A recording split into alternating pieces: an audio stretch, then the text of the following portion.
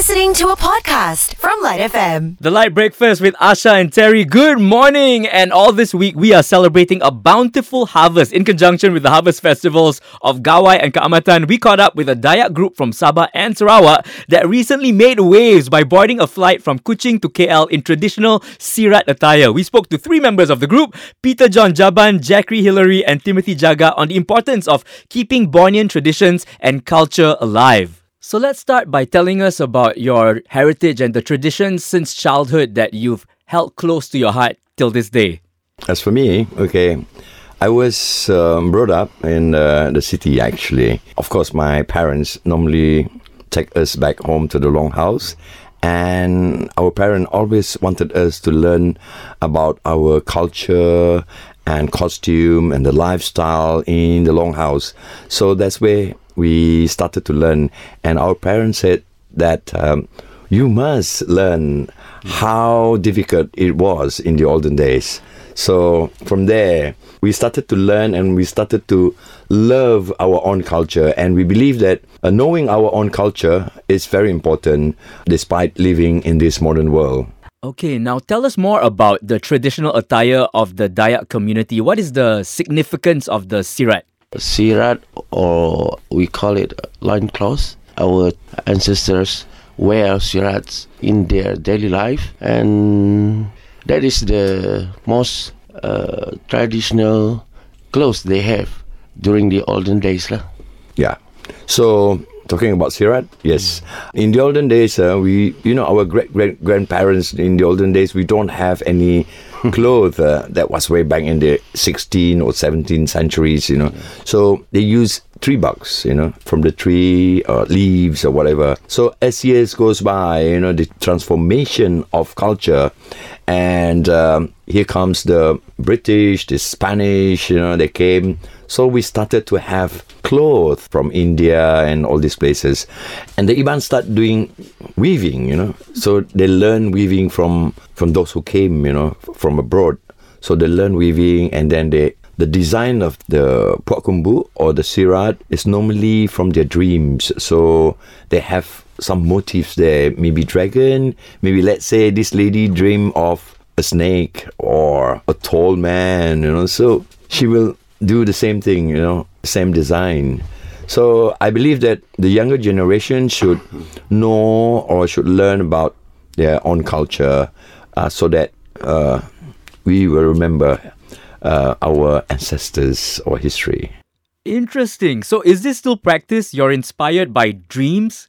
Yes, some are still inspired by dreams. You see, it all depends how, you see. But wearing sirat is our daily thing, you see, during the olden days. Yeah. That's our grandparents. But as for us now, you see, it's only one during festive seasons and during special ceremonies and some or special events that what we are doing now actually, it's for events or occasions. So you actually led that initial group that flew from Kuching to KL in traditional sirat attire, and since then you've done it multiple times, and the group has been getting bigger and bigger with like 90 over people in that last one, right? Tell us what sparked this idea. When you talk about promoting our own culture, I think that's the best way, because I don't think it has been done by others, you see. So this is not the first time that we are flying on wearing our sirat or loincloth. This is not our first time. We started last year in 2022.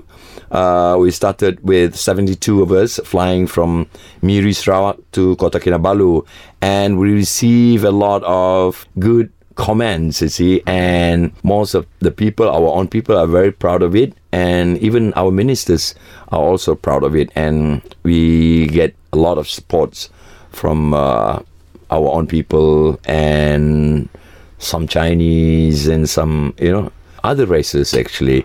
So as from there, and then we move on, and then we started to promote our own culture, promote the sirat by going across the border, going to Indonesia in Kalimantan. So the event also went viral.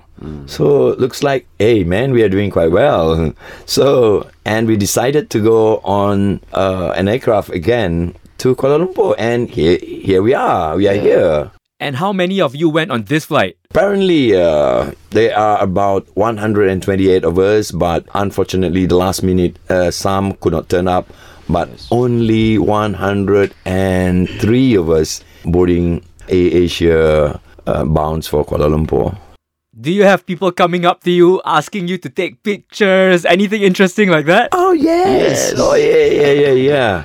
You know, even while at the airport itself, you can see a lot of people taking pictures, selfie, and, you know, I just can't believe it, you know. Yeah. You feel like a superstar. Yes. Oh, yeah. The group is like superstar, you know, like everyone start taking pictures, and it started go viral, you know. It went viral after that.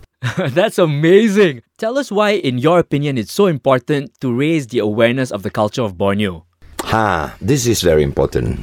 Okay, now we Malaysian, and not only Malaysian but people around the world, not many people know about the indigenous people of Sabah and Sarawak, or I can say in Borneo.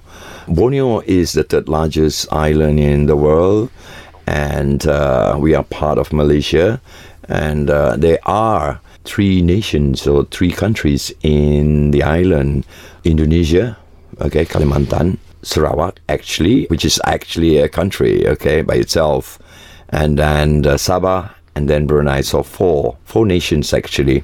So not many people knows about this actually. When Malaysia was formed in 1963, Kalimantan or Indonesia, they have their own what we call kerajaan, yeah, and Sabah and Sarawak joined or formed Malaysia together with Malaya. But Brunei refused, and Sabah also, Singapore also refused. Not many West Malaysian knows about Sabah and Sarawak, so that is part of the reason why we are promoting our culture to Malaya or West Malaysia. In the olden days, we call it Malaya, and now it's called West Malaysia or Semenanjung Malaysia or Semenanjung Malaysia. Yeah, but we want people to know that we, the indigenous people of Sabah and Sarawak, is still around, and we exist, and we believe that we are also Malaysians.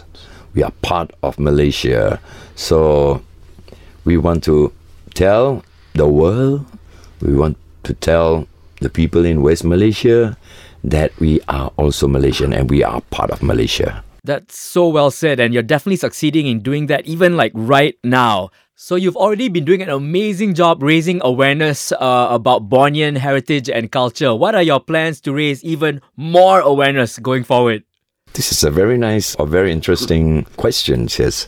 So we have plans actually, you know, and we hope that the government or the ministry or any big companies will come and support us, maybe AirAsia or maybe Malaysia Airlines. But for now, to be honest with you, we are self-funded, you know, we are self-funded. So no one is funding us. So most of the people who are coming with me, we bought our air ticket in advance, 3 or 4 months in advance. So we plan, you know, okay, let's go to this place on this date, on this time. Let's book a flight to this destination. Let's buy the ticket now. It's only 79 ringgit. Wow. So all of us, we go on a WhatsApp group. Hey, let's go to this place together, you know. So everyone was, you know, will buy tickets and let's use our traditional costume to this destination. So it happened. When people ask me, how do you organize this? I said, we organize this spontaneously and we plan.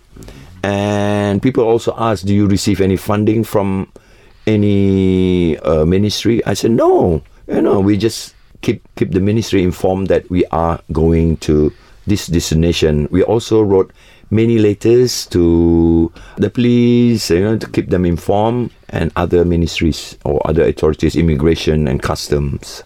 Did you wear what you're wearing now on the plane? Not only wearing this, but we are topless, to be honest, and barefooted. And we were allowed to dance and do our performance in flight.